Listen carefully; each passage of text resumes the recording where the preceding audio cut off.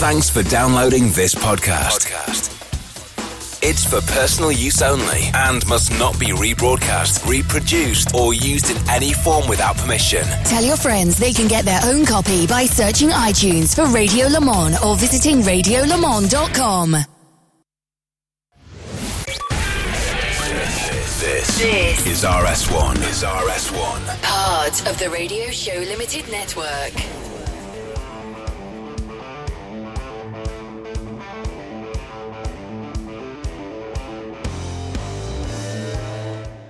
A very warm welcome, everybody, to RS1. This is part of the Radio Show Limited network of channels, of course. My name is Johnny Palmer, and I'm delighted to say that we are finally at the end of the World Endurance Championship season for 2019-2020. It never was meant to be quite this long, of course.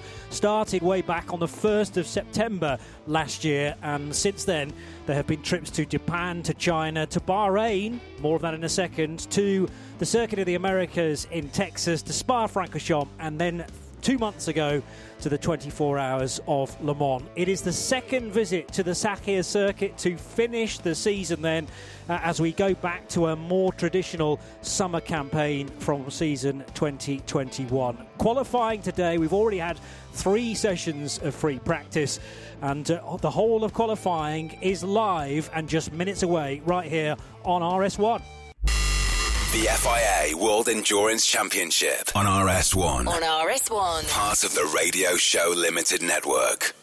And then the mere case of an 8-hour race tomorrow, at which point I will be joined by Nick Damon, and there will be live and uninterrupted coverage of that event, which starts at 2 p.m. local time, all the way through till 10 o'clock, so well into darkness, because pretty much 60 minutes ago was official sunset time at the Sakhir circuit, so we're already properly in darkness now as well at 9 minutes to 6 local time. 2 qualifying sessions billed as usual, and during which each car out there has to cycle through 2 separate drivers, because you need 2 drivers to qualify as per the regulations. Whether that will change in the future is a bit of a question mark, because I know Hyperpole certainly went down well with the FIA and with the ACO during the 24 Hours of Le Mans weekend, and there are questions as to whether maybe Hyperpole can be somehow weaved into a regular WEC weekend going forward, because it's fair to say, although I really am a fan of the fact that you've got to use 2 drivers as part of your qualifying record, it's a little tricky to follow if you are a fan, and I appreciate that. It's also quite difficult to explain from a commentary point of view as well. But if you're in LMP2, you have to use your non-pro driver, and likewise in GTE AM. So the 2 semi-professional classes, of which there are 2 from 4, each of those have to use the non-pro driver. LMP1, LMP2, GTE Pro and GTE AM are the usual classes. Sadly, LMP1 rather slim on the ground this weekend. There are no rebellions. The Ginettas we waved goodbye to a couple of rounds ago, and the CLM, which turned out at the 24 Hours of Le Mans, also not present. But we do have 2 Toyota Gazoo Racing TSA 50 hybrids for Mike Conway, Kamui Kobayashi and Jose Maria Lopez in the arguably slightly faster of the 2 Toyotas, because it's the number 8 car that has a 7-point championship lead coming to the final round of the season. And because of that, because of Success Handicap, which has been a system employed since the start of this, I can't say calendar year, but the start of the season, which stretches over 14 months or so now. That's been the case actually since the second round, because Success Handicap couldn't be implemented for the first round of the season. But since then, based on points, you're pegged back effectively if you are leading the championship, or indeed if you're in second in the championship as well, all done on a set amount of seconds per point, all tracked back to the team which is 40 points below the championship leaders. And if there isn't a team there, then you kind of create a virtual car in that place in the championship. It's a very long-winded way of saying that the number 7 Toyota should be 0.154 of a second quicker per lap than the number 8 However, looking at free practice times, particularly from earlier on today, free practice 3, it was actually the car with the bigger handicap which was fastest. So makes a bit of a mockery of perhaps the system in place this weekend. 0.1 of a second gave the advantage to Brendan Hartley, who set his time very early on. Mike Conway wasn't able to join the session until 5 minutes into it because of a breach of regulations, I think around a yellow flag, which gave them a 5-minute penalty for free practice 3, and the infringement came free practice 2, I want to say. Remember that there are adjusted points for this round. So rather than the regular 4 or 6 hour races that we had earlier on in the season where the winner scores 25 points, this is an 8-hour race, and therefore the points are ramped up to 38 for a win, 27 points for second, 23 for third, and it goes all the way down to 10th place, for which you get 2 points. If you're outside the top 10, you get a point, and there's also a point, of course, for pole position, which will be determined over these next couple of sessions. We had even more points on offer for the 24 Hours of Le Mans, as high as 50 last time. So this sort of splits those two ratios. 2 separate 20-minute sessions with about 10 minutes in between, and it will be the GT cars heading out onto track first of all. Now, there's been quite a lot of adjustment regarding the GT lineup for this weekend. We must first of all mention Alex Lynn, who, as part of the protocol ahead of the weekend, needed to be tested in case he was found to have COVID-19. And really, sadly, for the man from Goodmayes in Essex, it came back positive. Now, what I don't know is whether he's actually suffering any symptoms, but he has to stay at home and self-isolate for 14 days. And that means that the guy who was very much in contention to take a world championship with the number 97 Aston Martin sadly cannot do that, and instead Richard Westbrook shuffles across from the 98 car that he was due to share with Ross Gunn and Paul Della Lana. Insert Pedro Lamy into the 98 instead, and Richard Westbrook crosses over to the factory car. They're both factory cars, but the all-pro lineup now for Maxime Martin and Westy. The Dane train is as it has been all season. Marco Sorensen and Nicky Thiem in the number 95 car. Porsche, which was fastest in GTE Pro in free practice 3, will have in the 91 Jimmy Bruni and Richard Lietz, and Michael Christensen and Kevin Estre in the 92 Porsche. So no changes there either. 51 Ferrari has James Collado and Daniel Serra, so that is a change, and Davide Rigon and Miguel Molina in the number 71 Ferrari. 6 cars then in GTE Pro, and there'll be 10 in GTE AM. All the pro cars running with just 2 drivers, which you can't do that, obviously, per the regulations, and everyone feeling comfortable to do that across 8 hours. But I think they'll be feeling it by 10 o'clock tomorrow night as the cars cross the line, because the question remains as to whether they will single stint the drivers or double stint them perhaps with the tyres, and it will depend on how they feel the tyre wear goes, I suppose, across the stint. That will have been investigated during a 90-minute free practice 1, a 90-minute free practice 2 and an hour-long free practice 3. It's exactly the same amount of track time that these cars had a year ago at the equivalent event, which was also part of this season. Are you keeping up? I hope so. However, the sessions have been condensed into a much shorter time frame. So bear in mind, everyone rolled up on Tuesday. There was scrutineering on Wednesday, together with team managers briefing. The first session didn't actually take place until Thursday, and that was a 6 o'clock till 7:30 free practice 1. So that was Wednesday, beg your pardon. So Wednesday night, after the trucks had rolled in on the Tuesday, and then no, that was Thursday. I was right first time. So Thursday night, first free practice. Second free practice taking place today, a little earlier on, at 9 o'clock this morning, in fact, through till 10:30. And then free practice 3, which was a 1:45 start, through till 2:45. We are a minute away from the first of these 20-minute qualifying sessions beginning. So yes, all of the pro cars, 2 drivers. You have to run 3 drivers in the GTE AM cars.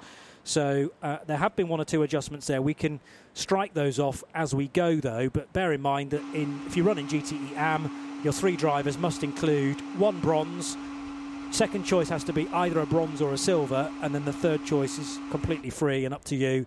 And unsurprisingly, most teams go with a platinum, if not a gold. Under 30 seconds to start qualifying. There is our Portuguese race director, Eduardo Freitas. Then you're tuned to RS1, part of the Radio Show Limited network of channels. I should be able to flick to the Twitter sphere now and again as we go through the session. So by all means, 10, get involved 9, with that at RSL_studio 6, if you're tweeting. 5, 4, 3, 2, 1. LMGT qualifying has started. Please remind drivers of the need to respect track limits. So there we go. And the track limits can be breached in a number of places because there's a lot of runoff here in the desert, and with 15 corners, certainly could be tricky to exit the first corner, keeping within the track limits. From the experts, Formula One, also sports car add a turn endurance 4, racing, add a rallying, turn touring. 10 often onto the back straight, and exiting turn 13 as well, which takes you along that fairly longish straight, actually. It's difficult to tell which after the main straight, which is quite clearly the longest. Back straight's pretty lengthy, but it might even be outrun by the turn from the one from turn 13 down to 14. Richard Westbrook on the team radio. And notch it back to 2 for your flyer. I'll try and remind you on the final straight. That's about settings. Notch it back to 2. So whether that is an engine map or maybe brake bias for Richard Westbrook. A reminder anyway before he goes out that as he's coming through the final couple of corners, he'll get another nudge in his direction to make sure the car is set up for full qualifying mode. I suppose the advantage of having 2 sessions running today is that the track should hopefully be relatively free of any debris, although it's fairly blustery, always is here, regardless of what time of year we race at the Sakhir circuit, and it means that quite a lot of sand can be brought onto the racing line. So maybe the first few laps will just be cleaning the track again, because the last action was just after 2:45 this afternoon, and we're now at 2 minutes past 6 local time. So first car out onto track is a GTE AM car. It's the 62, and taking the wheel of that, they're all populating on my screen now. Car 62 is Bonamy Grimes, so he does have to be part of the session, as I was mentioning. Interesting change of driver lineup there, by the way, because obviously looking with an eye to the future about who will drive with Bon Grimes, and well, potentially Charlie Hollings, who has been doing a stellar job there, along with Johnny Molan. But it would appear that a man that has been threatening to retire season after season, I think we are just about there now, folks, with Johnny Molan making the break away, but certainly not away from Red River Sport, which is his own initiative, looking to get people up to speed and geared for ELMS, World Endurance Championship, and then ultimately to Le Mans as well. So the idea is to bring lesser experienced drivers into the school of Red River Sport, get them acclimatised to a GTE AM car, and then ultimately get them to the 24 Hours of Le Mans. That's got to be the goal for several other people, I'm sure, who are keen to sign up with Red River Sport. However, with Johnny Molan maybe taking a back seat, this is a great opportunity this weekend to audition and test out 1 or 2 extra drivers. So Kay Cozzolino will be a silver graded driver to join Bon Grimes, and the Scot Colin Noble, who has regularly been seen in the Michelin Le Mans Cup and the European Le Mans Series, racing with Tony Wells and racing with Nielsen Racing in LMP3 cars. Well, Colin stepping across now to a GT car to join Kay Cozzolino and Bonamy Grimes. So really interested to see how he'll get on, and also whether he's going to be included in qualifying. I'll correct the fact that Bonamy Grimes is driving the 62. It's actually Kay Cozzolino, so apologies for that. Bonamy Grimes last in the car, in fact, for free practice 3.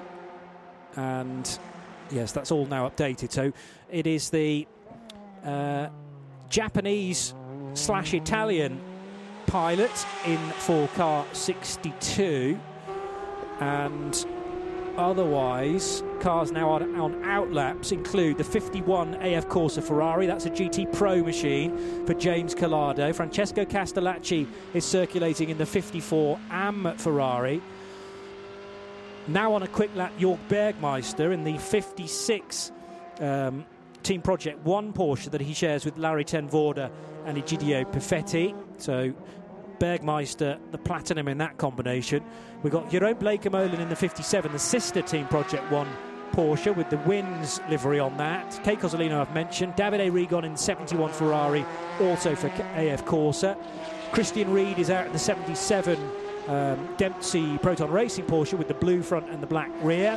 Nicholas Nielsen for AF Corsa again in the 83 car. Mike Wainwright for 86 Porsche from Gulf Racing. We have Jackson Evans in the number 88 Porsche, the Kiwi, joining Marco Holzer and Khaled Al-Kubaisi. So that's a very new lineup to the World Endurance Championship. Welcome back, Khaled Al-Kubaisi, of course, but I think a first ever appearance in the WEC for Jackson Evans, and Marco Holzer, the very talented German gold-graded driver, joining Jackson, who's a silver. A little bit further down, and the two Porsches come next, 13th and 14th, yet to register times for either driver, but Jimmy Bruni and Michael Christensen have been put out for the opening couple of laps in those 911 RSR 19s with the slightly uprated 4.2 litre flat six. And for the championship topping Aston Martins, although which order will they finish in tomorrow in the championship, we'll wait and see. 95 Aston Martin has Nicky Thiem at the wheel, and the 97 has Maxime Martin. And the early order sees the 92 Porsche go quickest with a 156.405. So that is a time set by Michael Christensen. 0.7 of a second slower is the best of the GTE AM cars. Aston Martin number 98 with a very late change to their driver lineup, but Ross Gunn has put in a cracking time. It's a 157.202 for the Brit. It's a 157.121, I beg your pardon, for the Brit. And James Collado with a 157.202. So just 81 thousandths of a second separating those cars.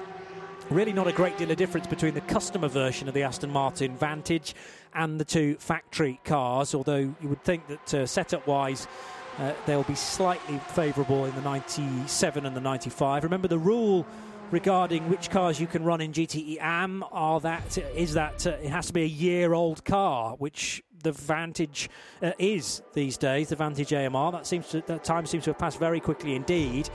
But one car we haven't yet seen in AM, and we will do from next year, is the brand new Porsche 911 RSR 19.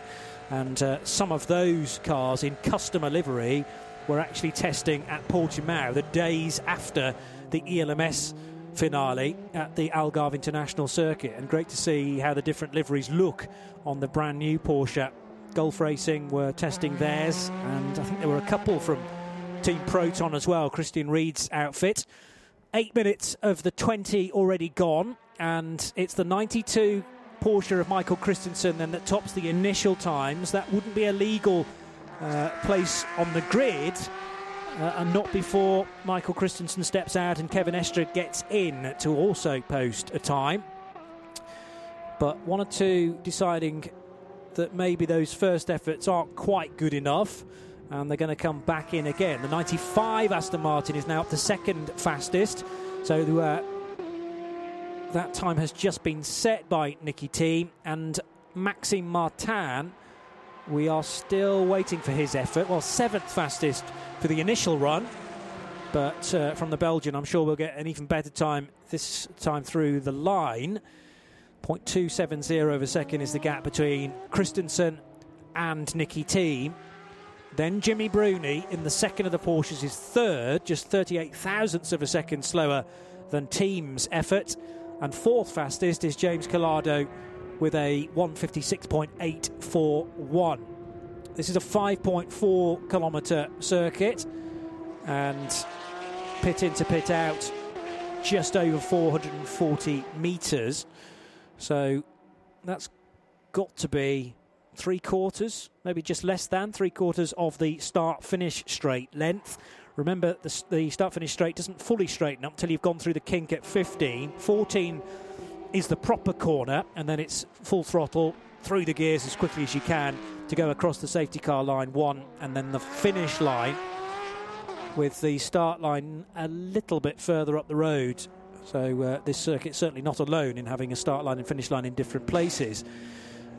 One of the Aston Martins is back in. It's the AM car, number 98. Good job done so far then from Ross Gunn. He's faster than everybody else in the 10-car GTE AM category, but Jackson Evans not very far away with a 1:57.6. Compare that to Gunn's time then, a 1:57.1. So it's a half a second. That will tell once the B drivers get in, and I mean that only by a means of expressing it's a second driver rather than them being remotely substandard. Although, interestingly, for the AMs, it does appear the pattern tends to be that they've thrown their quicker driver out first, and then the bronzes will come next. So again, is that a thought about the track, perhaps not necessarily being at its best for the first few laps, and rather than scrabbling for grip, the lesser experienced and generally less quick bronze drivers might want a bit of rubber laid down and a bit of that sand got rid of as well before they take over their GTE AM mounts. So we've got 2 Astons in the AM category. There are 2, 3, 4, 5 Porsches and 1, 2, 3 Ferraris. 2 from AF Corsa and that one from Red River Sport, which is actually also run out of the AF Corsa awning. 83 down pit road. That car is currently 4th in the GTE AM category, and time set by Nicholas Nielsen, the Danish driver who came to the fore a couple of years ago with Lusik Racing, managed to win the European Le Mans Series with that team, having been a champion in Ferrari Challenge prior as well. One of those really sneaky silvers that can get you a lot of track position during their stints. And therefore no Emmanuel Collard, who's actually the gold, but AF Corsa deciding to stick young Nicholas in, and Francois Perrodo will take that car over. We are generally at the point though where cars are having their drivers switched. We're well over half distance, 20-minute session, and we've had 12 minutes and 10 seconds of it, so no time to lose, particularly for the top 3 in GT Pro, who are all currently in the pits. The 92 Porsche with Michael Christensen stepping out and Kevin Estra about to take over. Nicky Thiem has parked the 95 car, albeit briefly, and the next driver in that will be Marco Sorensen. And Jimmy Bruni, who is 3rd fastest, only 0.3 of a second slower than the 92's effort. Jimmy Bruni will be giving way to Richard Lietz. And on outlaps now, half of the GTE AM field. 98 car then with Paul Dall'Anna at the wheel. You get no prizes for guessing it was going to be the Canadian to take over there. Khalid Al-Khabaizi in the 88 Porsche takes over from Jackson Evans. Kay Cozzolino still shown, interestingly, at the wheel of the 62. Now, he did the first part of the session. I was fully expecting Bonamy Grimes to take charge next. So does Kay... That's got to be a driver ID issue, because I can't think that Kay will be heading out again in an effort to improve on his time before giving Bonamy Grimes at least an opportunity to put in a banker lap. Heading through the very tight first corner there was the 83 car, and the Gulf Racing Porsche no longer with a livery that looks anything like the Gulf colours, of course. It's all black with the orange piping, and has been that livery since the start of the year. I don't think that car carries any Gulf backing at all now, but they'd entered it already into the championship. As we can catch up with Aston Martin Racing, some team radio from 95. 92 lost their fast lap, so you're 2/10 off them right now. 51 is going on back on track. Don't know if they took tires or not, so we're going to have a little look. You are going to go for a new set. You've got 2 laps of fuel. Aircon 3 for the out lap, then down to 1 before the last corner. Aha. So we got an answer now as to the Westy message earlier on. Aircon it was regarding level 2 for Richard Westbrook. So making sure that the drivers are suitably fanned by the air conditioning as they're gaining heat in the tyres and the brakes. But of course, air conditioning will zap power, and you want to utilise as much of that to the rear wheels of the race car. So knock it back to setting 1, in fact, for Marco Sorensen. They said 2 to Westy. So maybe there's been a rethink at Aston Martin Racing, but that needs to be done out of 14 through the kink at 15, and then as they hit the start line, the finish line, as they will be using here to time the lap, hopefully all the power that the race car has will be applied to the top of the times. And we will get this misnomer a little bit initially, because Ben Barker still shown at the wheel of the 86. That's also interesting, because it was Ben who set the initial time. Or was it? Because Ben's just gone quicker. So I reckon, actually, despite it saying Ben Barker at the wheel of the 86 to start with, that was Mike Wainwright doing a 201.703.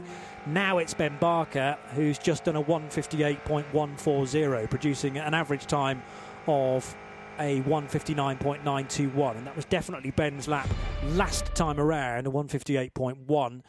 So there's been 1 or 2 discrepancies here regarding driver IDs. And apologies for that. Obviously, we can only go from the information that's being beamed back from the cars. But Wainwright has to have been part of this session, and that 201.7 looks suspiciously like his time, and Ben Barker doing a 158.1. So what's that? 3.6 seconds quicker, and a 159.9 is the average. Kevin Estre is out in the 92, so that tallies with Christensen doing the first segment. Marco Sorensen in the 95, Defo. Richard Lietz in the 91. Daniel Serra's taken the 51 Ferrari over from his teammate James Collado. Also in the AF Corsa Ferrari. Actually, Serra goes top. Serra goes quickest by 0.6 of a second, but that's partly because Richard Westbrook has set a time. But it's in the mid 156s for the Ferrari 51, and both of their times are in that kind of bubble. 156.8 for James Collado and a 156.5 for Daniel Serra, a time that he has just set, whereas the Aston Martins are only down in the 157s. And Westy's just managed a time better than Maxime Martin, who for whatever reason did struggle in the opening exchanges, and I did mention that he was down in 7th place, put him behind at least one of the GTE AM cars. So I think the 97 car is going to be feeling that time for the rest of this session. Have they got opportunity to put Maxime back in the car with only 2.5 minutes left on the clock? Probably not, as out of the final couple of corners comes the 91 Porsche. Now, this Porsche was strong in the first session, courtesy of Michael Christensen's time. Kevin Estre is about to cross the line now, and the 91 Porsche will go, the 92 Porsche will go top by 55 thousandths of a second. So 92 on combined times, now quicker than the 95 Aston Martin, and that's quicker than the 51 Ferrari. So it's the 97 car is struggling. It's back in the pits, I notice. So are they actually planning to get Maxime back in the session, if they possibly can, maybe on Richard Westbrook's tyres? I don't think they've got time to switch Michelin's back again to the tyres that Maxime was originally on. But a lap time round here, no, it's a 156, and even if they left the pit lane now, they wouldn't get back to the start line. As all crossed up there is, in the 57, Ben Keating in the Wins purple Porsche. That was heading into turn 14 in car number 57. Currently third on combined times in GTE AM. The class is topped by the 98 Aston Martin, and across the line goes Ben Keating. Does not improve his position. Marco Sorensen could be on for something a bit special, though. He's only got to find 55 thousandths of a second to give the 95 Aston Martin pole position. The 92, I think, is still out on track and setting useful times. Yes, it hasn't pitted, So 92, having said that, just as I utter those words, 92 and Kevin Estre does head into pit lane. So quite possibly it's all on the 95 Aston Martin, which is currently then second, but with an opportunity to leapfrog the 92 Porsche and to jump from one side of the front row to the other, and crucially to pole position. Only 55 thousandths of a second to try and find. Marco Sorensen's done an absolute best through the first sector. He's predicted to do a 156.4, which would easily be good enough, and he does it by 68 thousandths of a second. 9 seconds left on the clock, so if he wants to go round to do another one, he could do. And we'll get an indication in a moment or two whether he's still pushing for this final lap. Checkered flag now being shown then to everybody behind the 95 Aston Martin, but there's nobody else really in the session that could provide a response. 71 Ferrari is still running. That has Miguel Molina at the wheel, and it's the car that he shares with Davide Rigon. So keeping a close eye on the 71, which is currently in 5th place. Nothing changing as far as GTE AM is concerned. Well, at least not as far as the pole position is concerned, because there's 4 tenths of a second to rest on for the 98, and because of that it pits. However, the 90 Aston Martin only has a cushion of 60 thousandths of a second over the 62 Ferrari, which has qualified very nicely. That is definitely Bonamy Grimes now, by the way, at the wheel. Kay Cozzolino did the initial time, and the 62 Red River Sport Ferrari is third provisionally, ahead now of the 2 Porsches from Team Project 1, 56 faster than 57, and they are 5th and they are 4th and 5th in GTE AM.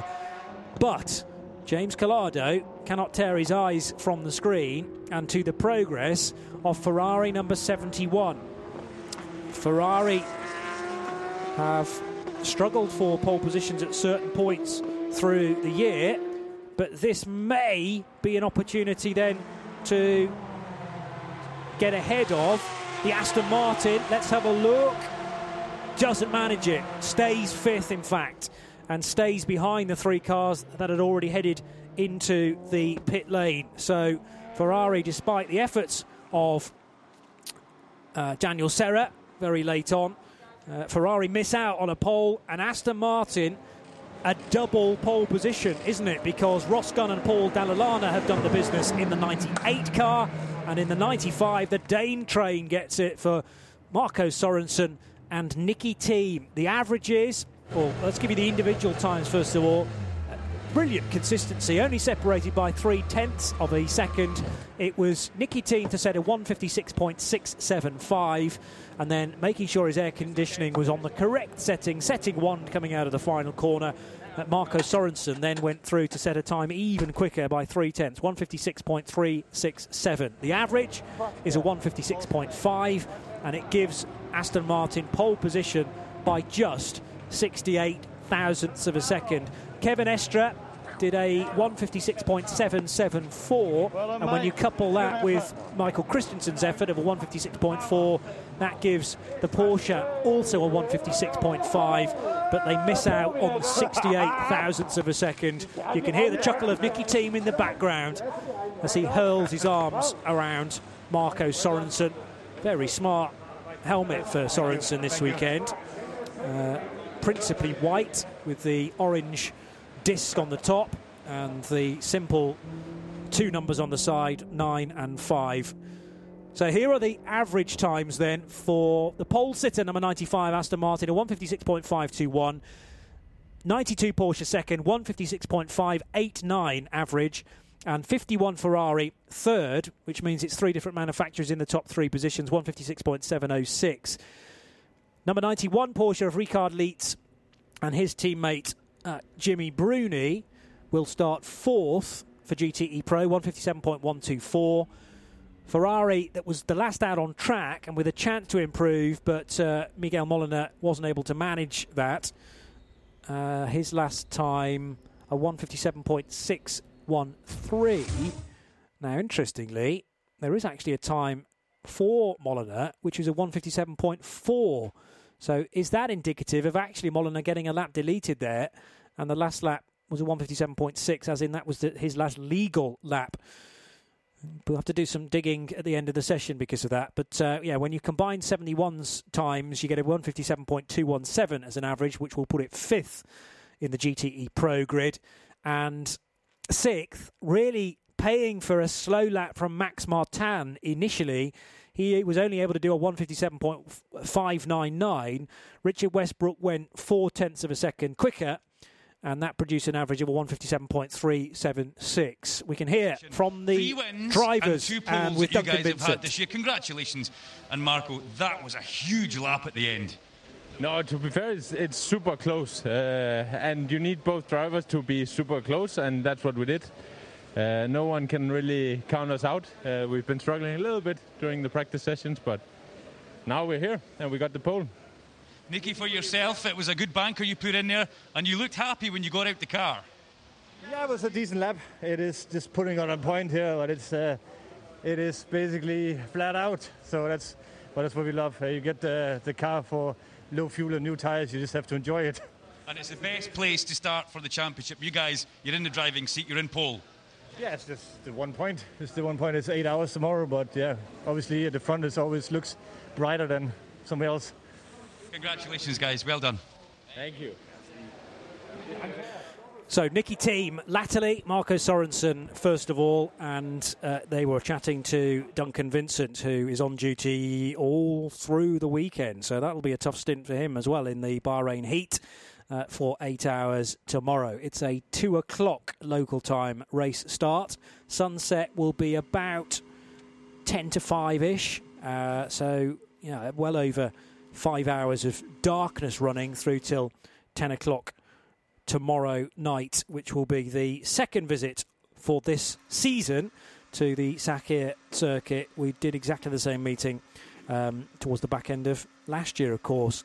So I've given you the GTE Pro numbers to confirm the order for GTE AM. The 98 Aston Martin gets another pole position, 1:58.356 the average for Paul Dall'Anna and for Ross Gunn. And they didn't need Pedro Lamy at all as part of qualifying, although they could have used him. TF Sport in the other Vantage AMR. Sally Jolic part of the qualifying there, as he must be.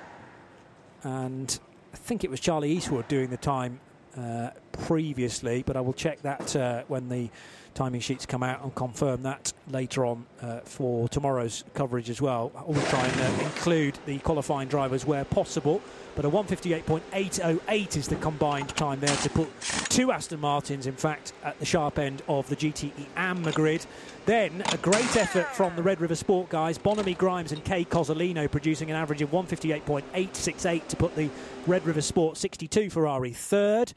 Fourth position for the 56 Team Project 1 Porsche, the first of a couple of Porsches there. 1:58.896 will start fourth, and the sister car 57 for Ben Keating and Jerome Blakemolen, 1:57.839 average. 54 Ferrari from AF Corsa will start from 6th position, a 1:59.194. Another AF Corsa Ferrari next up for GTE AM, and that is the 83 car with a 1:59.637 average. And the grid rounded out by 3 Porsches, and those driving RSRs. We've got 1 lap of fuel, so it's 1 lap no matter what. Then we box. If for whatever reason we get done for track limits or something, we'll stick to the plan. Phil will still take over and do his run, and then you'll get back in at the end after Phil's run. Yeah, that's how we'll do it in that scenario. That's the voice, unless I'm very much mistaken, of Gary Robertshaw of United Autosports, chatting to Paul Di Resta, who's fully focused on the task in hand, which will be doing the initial qualifying in his LMP2 Oreca. Another 20-minute session for the prototypes, of course, and the Phil that Gary referred to is, of course, Phil Hansen. They are already World Endurance Champions at LMP2 level. But yeah, just making the point about the Porsches. Team Project 1's cars going very nicely, but have Proton and Gulf Racing missed a beat as far as qualifying is concerned? Because you got at the back end of GTE AM 77 for Dennis Olsen and for Christian Reed, 86 for Ben Barker and for Mike Wainwright, and the Khaled Al-Khabaisi number 88 Porsche that he was sharing with Jackson Evans during qualifying. Marco Holzer did not therefore take part in qualifying, but only mildly concerning because they're really not very far off the Ferrari times. Team ready to Brendan Hartley. P3. And just a little bit of a reminder about track temperature, ambient temperature as well. It will be warm, even though the sun has left the sky by, well over an hour and a half now. Here's the countdown from Eduardo once again. 7, 6, 5, 4, 3, 2, 1. Qualifying session for LMP cars has started. Please advise drivers to respect track limits. For the sake of completeness, I'll give you the times for the three Porsches at the tail end of GTE AM. 77 did an average of 159.665, 159.921 for the Gulf Racing Porsche, and a 201.799 for the 88 Porsche. But we turn our attentions very much now to the prototypes then, and this a session for sadly just two LMP1s, the two Toyota Gazoo racing cars number 7 and 8, and for 6 LMP2 cars. No Cool Racing on the entry list, but we do have 4 Orica 07s for United Autosports number 22, Racing Team Nederland number 29, Jackie Chan DC Racing, which is a Jota run car, number 37, and a car entered properly by Jota as well. So, unsurprisingly, they are sister machines, 37 and 38, both Oricas. The difference with those cars is that they run on the Goodyear tyres, and they are actually the only Goodyear runners in this weekend's 24-car entry. There's also the Alpine A470, which you don't have to scratch too far beneath the surface to discover that's also an Orica 07, but badged as an Alpine for commercial reasons, and run by Signatech Alpine Elf. And finally, the only non-Orica 07 in the field is the Cetilar Racing entered Delara P217. Italian team with very much an Italian chassis, but all 6 cars in LMP2 are powered by the same combination of Gibson 4.2-litre V8, naturally aspirated, and the X-Track gearbox. A moment or two ago you heard the engine noise and the hybrid whirl of Toyota number 7, by the way. And drivers put out for the opening Toyota number 8, that will have been, actually, because 7 is still in the pit. So Brendan Hartley's been installed for the opening qualifying segment. We'll wait to see who takes over at roughly half distance.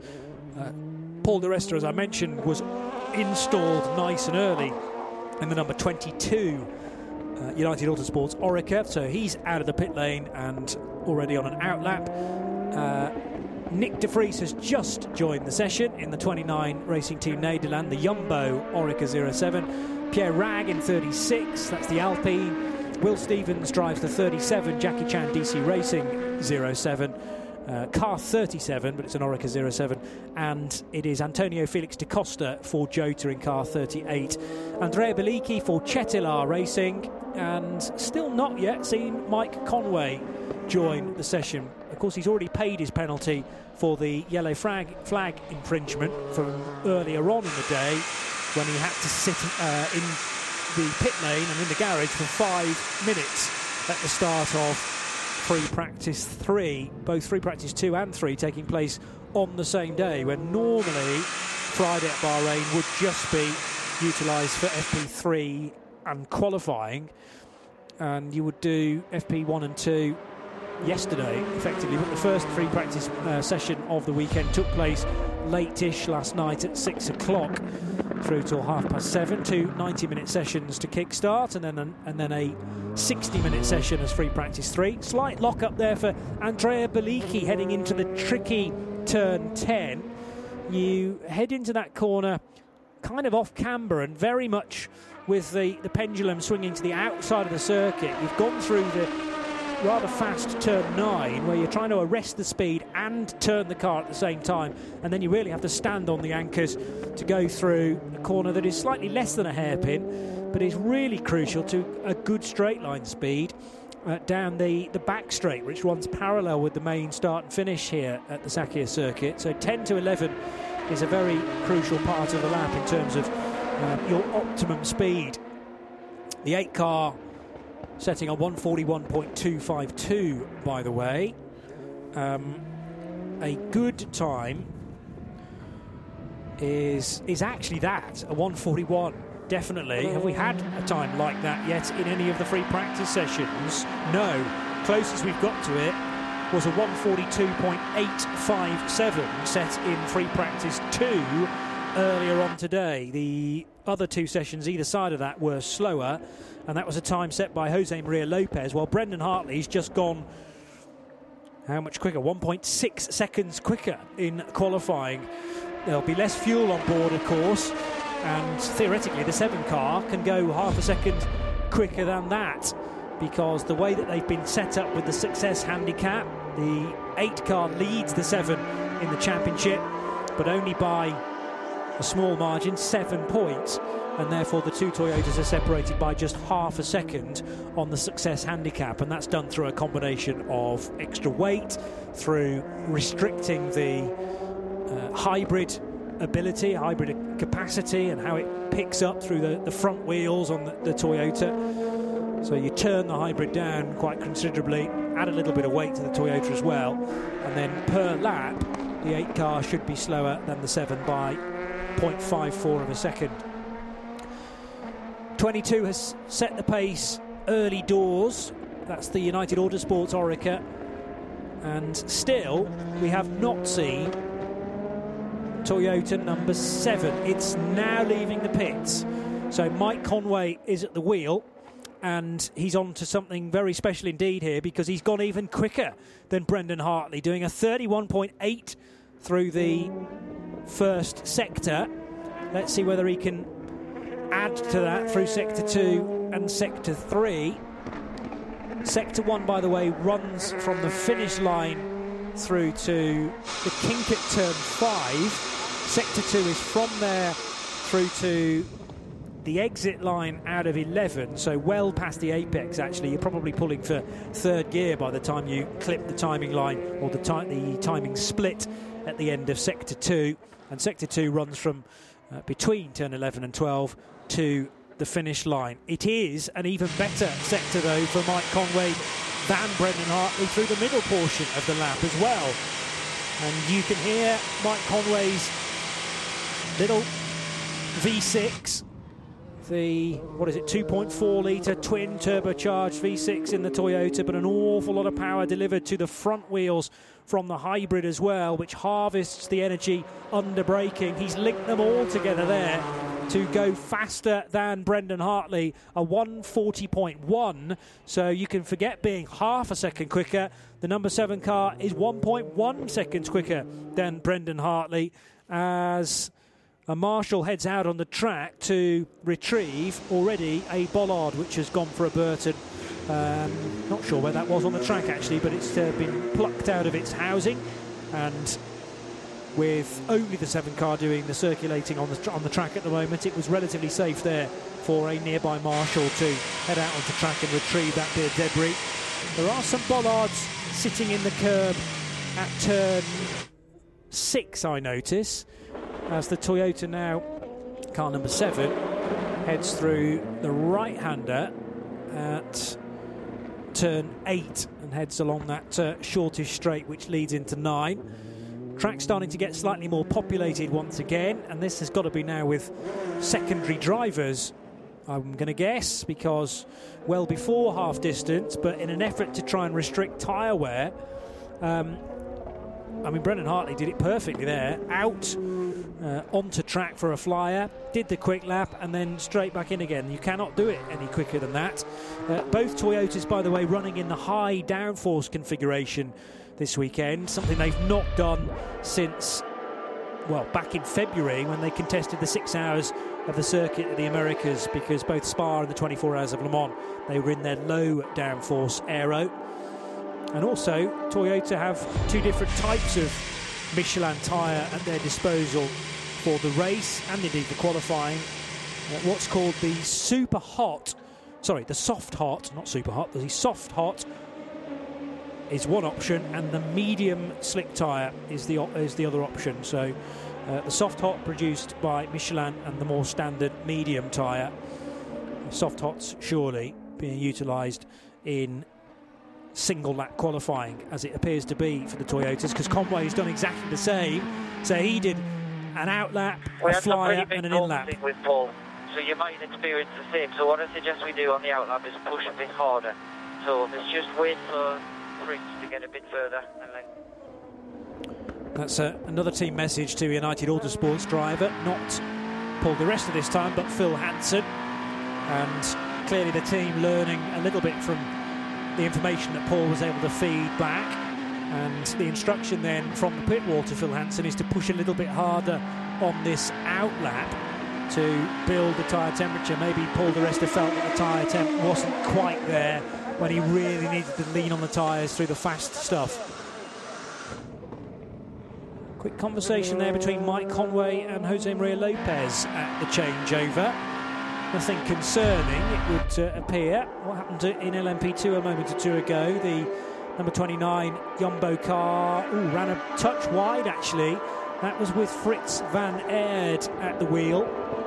So did he miss his turning point for turn 10? That looks suspiciously like he'd clipped the apex at line, and then the car was spat out over the curbs when he needed to be turning in at turn 10. I'd like to see that again to describe it to you, to be confident that it was that point of the track.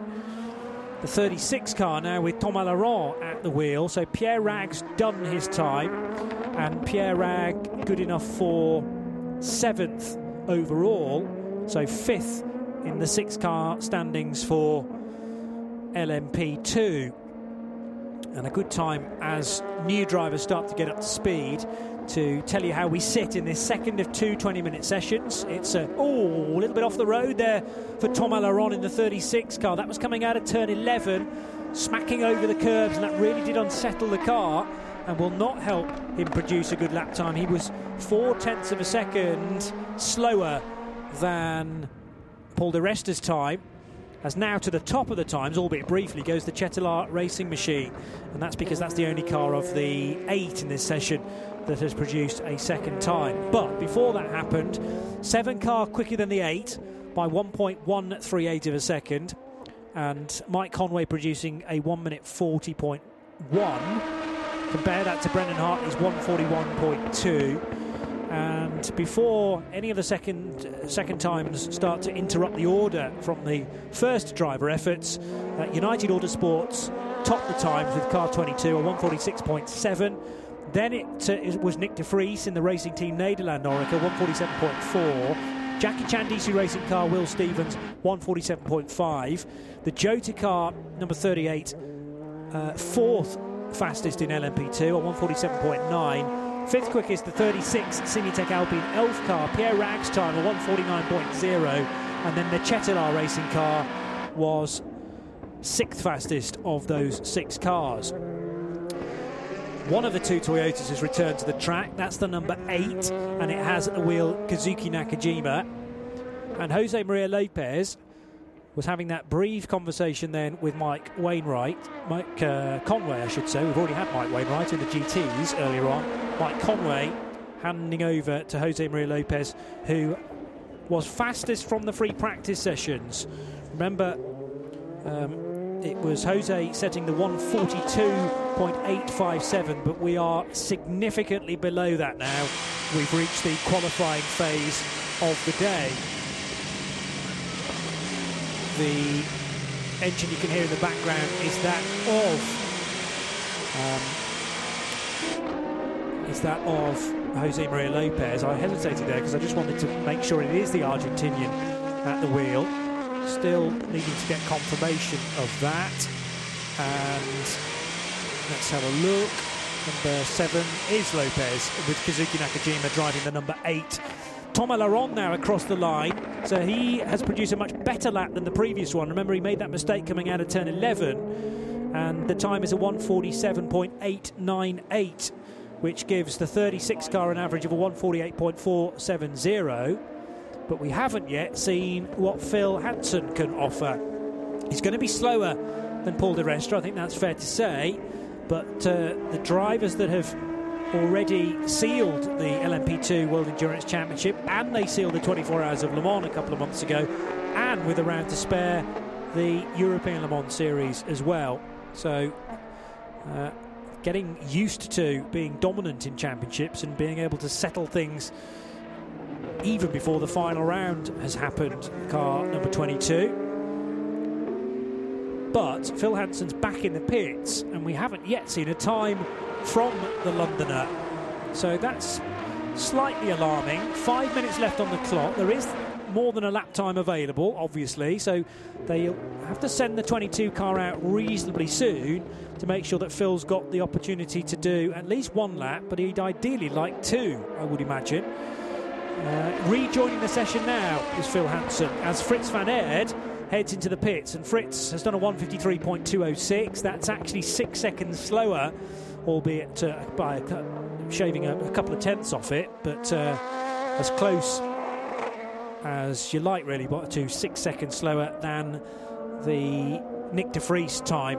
But Fritz needs to just concentrate on the sort of time that he can produce out on track. He's never going to be as quick as Nick de Vries, let's face it, and the car has got a 1:50.339 as the average next to its name. Now, on the run between turn 13 and 14 goes Kaz Nakajima, and the number 8 Toyota heads through 14 and 15, and now we'll see the stripe painted on the road to indicate the finish line, and car 8 to the top. That's not a huge surprise, because LMP1s will be quicker than LMP2s, despite the fact that the number 8 car is carrying that little bit of success ballast. The 7 car also has success ballast, of course, because it is second in the championship, and both of those cars are mapped back to a virtual car, as it's called, that is a theoretical car in the championship. It's not actually one with points. The 7 car over the line, 7/10 of a second quicker, so 3/4 of a second pretty much quicker than the 8 car. We were expecting it to be about half a second deficit for car 8. It's turned out to be 50% more than that, but we're not done yet, because there are 3 minutes left on the clock, and still maybe the chance for Jose Maria Lopez or Kaz Nakajima to find a little bit more time. More and more Michelin rubber going down, and for the 37 and the 38 cars, they're spreading a bit of Goodyear rubber onto the Sakhir asphalt as well, of course. 37 now, the quickest of the LMP2 cars, with Gabriel Aubry at the wheel. It wasn't too long ago that the Frenchman himself was suffering with COVID-19. Obviously thoughts with Alex Lynn this weekend, who sadly cannot be in Bahrain after his test came back positive prior to his trip to the Middle East, and it meant that Richard Westbrook had to stand in for the Essex man, and it means sadly that Alex Lynn will miss out on a World Championship if Maxime Martin can get the required points to keep the 97 car and its head above water. But Richard Westbrook will be out to score as many points as possible, of course, in tomorrow's 8-hour race as well. 22, still with the work to do then, because at the moment Phil Hansen hasn't produced a lap, and he was very slidey and squirmy coming out of turn 10 there, down the back straight. 1 minute and 55 seconds remain on the clock. 3 of the 6 LMP2 cars are already in the pit lane. Turn in point for Phil Hansen into turn 11 was pretty good, but it just, with the throttle application, made the back end of the car step out very slightly. So 2 very obvious black tram lines left by the rear Michelins there of the 22 car. And he's undone all the hard work of the first sector, because he was actually 15 thousandths of a second up on the Thomas Laurent time, and in fact on the Will Stevens time now that he's chasing. So 22 goes across the line and does enough. So when you link that with the Paul di Resta time, the 22 car on averages, is quicker than the 37. And Gabby Obrey and Will Stevens now have not got the opportunity to send their car back out again. United then have done enough, have they? They are quicker than everybody else in LMP2, and the round of applause, muted applause, can begin. Philippe Albuquerque with the single finger raised to the camera then to indicate another pole position, simply because they are quicker than everybody else in P2 right now, and all of the LMP2s are in the pits. In fact, both Toyotas are in the pits as well. So Phil Hansen left it incredibly late. A lot of hard work done, of course, by Paul di Resta to set the 146.768. But Phil Hansen, despite that squirm and that slide coming out of turn 10, I thought he'd ruined his lap, but not a bit of it. He was quicker, and by nearly 0.8 of a second than the combined effort of Gabriel Obrey and Will Stevens. The fist bumps begin down at Toyota as well, because car 7 have managed to get another pole position, and thumbing through my notes, I'll be able to tell you how many that is for Lopez, Kobayashi and Conway for the season. That will be the third pole position of the year, and back-to-back poles, in fact, because car 7 was on pole for the 24 Hours of Le Mans in September. They also took pole, for those with very long memories, at Silverstone at the start of the year, and it will mean actually only one pole, therefore, for Toyota number 8, for Brendan Hartley, Kazuki Nakajima and Sebastian Buemi, who were on pole position for round 2 of the year. That was the first 6-hour race of the season at Fuji Speedway. And we're going to be in a scenario here where nobody's going to take the checkered flag, because Phil Hansen's already gone into the pit lane, and the poor marshal, the poor starter marshal there waving the checkered flag, realises, I don't really need to be doing this anymore because everybody's in the pit lane, and I'm going to be waving to a track which is distinctly absent of race cars back out to turn 15. We'll hear from Mike Conway with a third pole position of the season, now chatting with Duncan Vincent. Mike Conway signs off Toyota in qualifying, at least, with a stunning pole position lap. Mike, where did that come from? I don't know. I mean, it could have been a little bit better, but you never quite know what you're going to get in quali, to be honest, because you take all the fuel out, and the cooler conditions, I think, just brings everything to life. So yeah, it was good lap. Okay, that's part of the job done. Yeah. Tomorrow, though, it's you against these guys here. Yeah. What's going to happen? Yeah, I mean, as you say, a little part done, but still a good one. It's still a point, and for the start, it makes things easier. 6 points between you guys now? Yeah, exactly. It's brought it down, so that's good. But still, tomorrow is what we need to play for. So, we'll be doing everything we can to try and win. We have to win. But 8 hours is still pretty tough, even though we have a bit of an advantage with obviously the power ratio and stuff. So, but yeah, we'll be pushing as hard as we can. I know they will. What's the discussion in the team like? Is it allowed to race but keep it clean? Yeah, we're allowed to race. Obviously got to keep it clean as always, and but obviously they'll be doing their thing on the pit wall. But in terms of the two crews, we're allowed to do our own race effectively. Monster Mike delivers a monster lap. Congratulations. All right, thank you. Cheers. It really was very good indeed. That's Mike Conway chatting to Duncan Vincent right after setting a 140.114, and Jose Maria Lopez backing it up with a 141.381. So the Argentinian is no slouch, but he could only get 1.2 seconds close to that lap of Mike Conway, and in the wrong direction, if you know what I mean. So 1.2 seconds slower than the Brit. So it's the 7 car with a third pole position of the season. They are the team trailing, no longer by 7 points though now, of course. It's been snipped to 6. And bear in mind, accelerated, increased points on offer this weekend, with a win producing 38. Second place garners 27 points, third 23, and onward down to, well, you do actually get a point for finishing outside of the top 10 as long as you do finish. We won't have that scenario, though, of course, this weekend, because only 2 LMP1s rather, and the difference could be crucial. It's a difference of 11 points first to second, and that would be easily enough, therefore, if car 7 was able to lead on the road across the line ahead of car 8. Same amount of points on offer for the 6 LMP2 cars as well. For 6th place, you get 12 points. Here's Paul Di Resta. But have the weather conditions helped you for that qualifying run? I think they're the same for everybody. Definitely when it's cooler, you get more performance, but the track grip is very low compared to where we were in December last year. I think the extra temperature during the day is a negative effect, and to try and do some work at the peak of the sun when the track's high in temperature, there's very little you can take from it. But to go out there and nail a lap and qualify, no track limits, certainly it feels good. But tomorrow's where the big points are given out. You struggled a little bit with aero balance. Did you get that sorted out?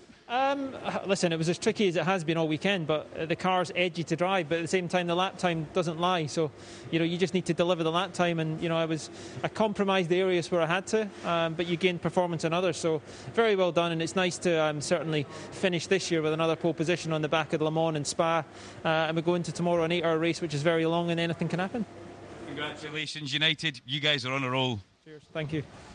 They certainly are. Season 2020 for ELMS for the 24 Hours of Le Mans, and season 1920 for the World Endurance Championship has very much been, in LMP2 land, all about United Autosports. Remember, Paul Di Resta didn't do one of the races earlier on in the season, so he's on a slightly different amount of points compared to his teammates Philippe Albuquerque and Phil Hansen. He was absent for Fuji, which puts him on 156 points coming to Bahrain this weekend. Make that 157 now that he's got pole position, and Philippe Albuquerque and Phil Hansen will move to 172 points, but they had already sealed the team's championship for United Autosports and the drivers' championship for Philippe and for Phil. But Paul Di Resta, of course, misses out on that. What he's trying to do is make sure he finishes second in the driver standings.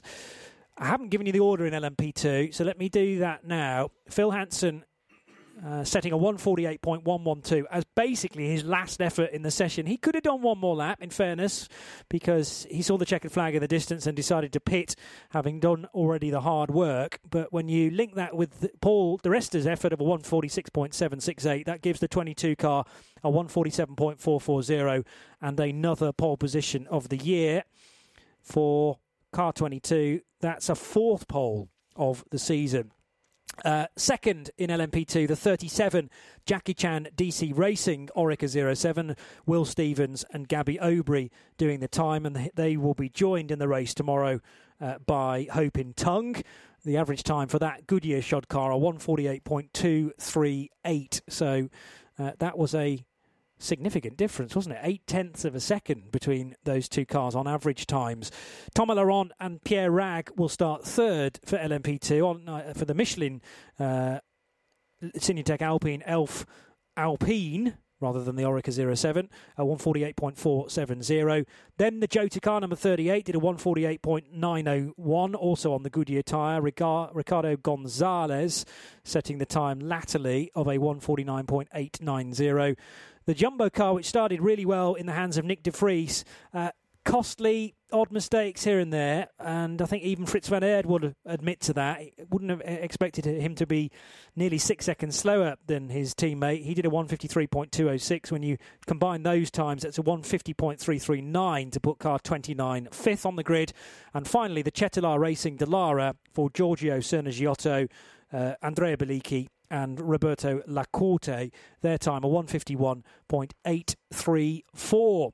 So the grid is set then for 24 cars and 8 hours of racing. The second visit to Bahrain in one season, and championships to be decided, certainly as far as the drivers are concerned, between the two Toyotas. Hartley, Kaz Nakajima, Sebastian Buemi have this 6-point advantage over the pole sitters, Jose Maria Lopez, Kamui Kobayashi and Mike Conway. But if the 7 car can win tomorrow's race, they will be drivers' champions. Already sealed at the 24 Hours of Le Mans was the World Endurance Championship for LMP1 teams, when both cars score towards your tally, and that was fairly convincingly won by Toyota Gazoo Racing a couple of months ago from Rebellion and from Team LNT. No longer up for grabs the LMP2 honours, but we do have a battle certainly in the World Endurance GTE Drivers' Championship between Marco Sorensen, Nicky Thiem in 95, Maxime Martin in 97, and Alessandro Pierguidi and James Collada, who can just about still do it, but they would need some bad luck regarding the Aston Martins that sit ahead of them in the driver standings to actually come through as winners in that. Aston have already sealed the World Endurance GTE Manufacturers' Championship. They did that at Le Mans, and it is a 2-horse race in the GTE AM field, remember, between the Aston Martin number 90 of Charlie Eastwood, Johnny Adam and Sally Jolich, and the 83 Ferrari for Manu Collard, Francois Perrodo and Nicholas Nielsen. And the small detail of success ballast to be weaved into tomorrow's race as well. And we'll give you full details as to how heavy certain cars are running when we deal with tomorrow's race. And as I say, it's not just yours truly that you'll be treated to tomorrow. I probably had quite enough of me after an hour and 10 minutes, but Nick Damon will very much be in command tomorrow along with myself. We will be on air UK time 10:30 a.m. and that will mean an 11 o'clock a.m. start for the race. I think that's about right. Rather than an hour and a half's build-up, it will be 30 minutes of the countdown to green and an 8-hour race, which will start at 2 p.m. local time, so 11 a.m. in the UK, and will head all the way through till 10 o'clock tomorrow night local. And bear in mind, sunset is at 10 to 5, so a significant chunk held in the darkness, although not necessarily in the cool. And I think particularly from a tyre strategy point of view, whether you're running Michelin's or Goodyear's, that's essentially where the race is going to be won and lost. If they're struggling for tyre condition and over tyre temperature in qualifying, then what is an 8-hour race going to produce? Plenty to look forward to. The final race of the season for the 2019-2020 World Endurance Championship, and you'll hear it all live right here on RS1, part of the Radio Show Limited network of channels. See you tomorrow. This programme is a Radio Show Limited production. Tell your friends there's more at radiolemans.com.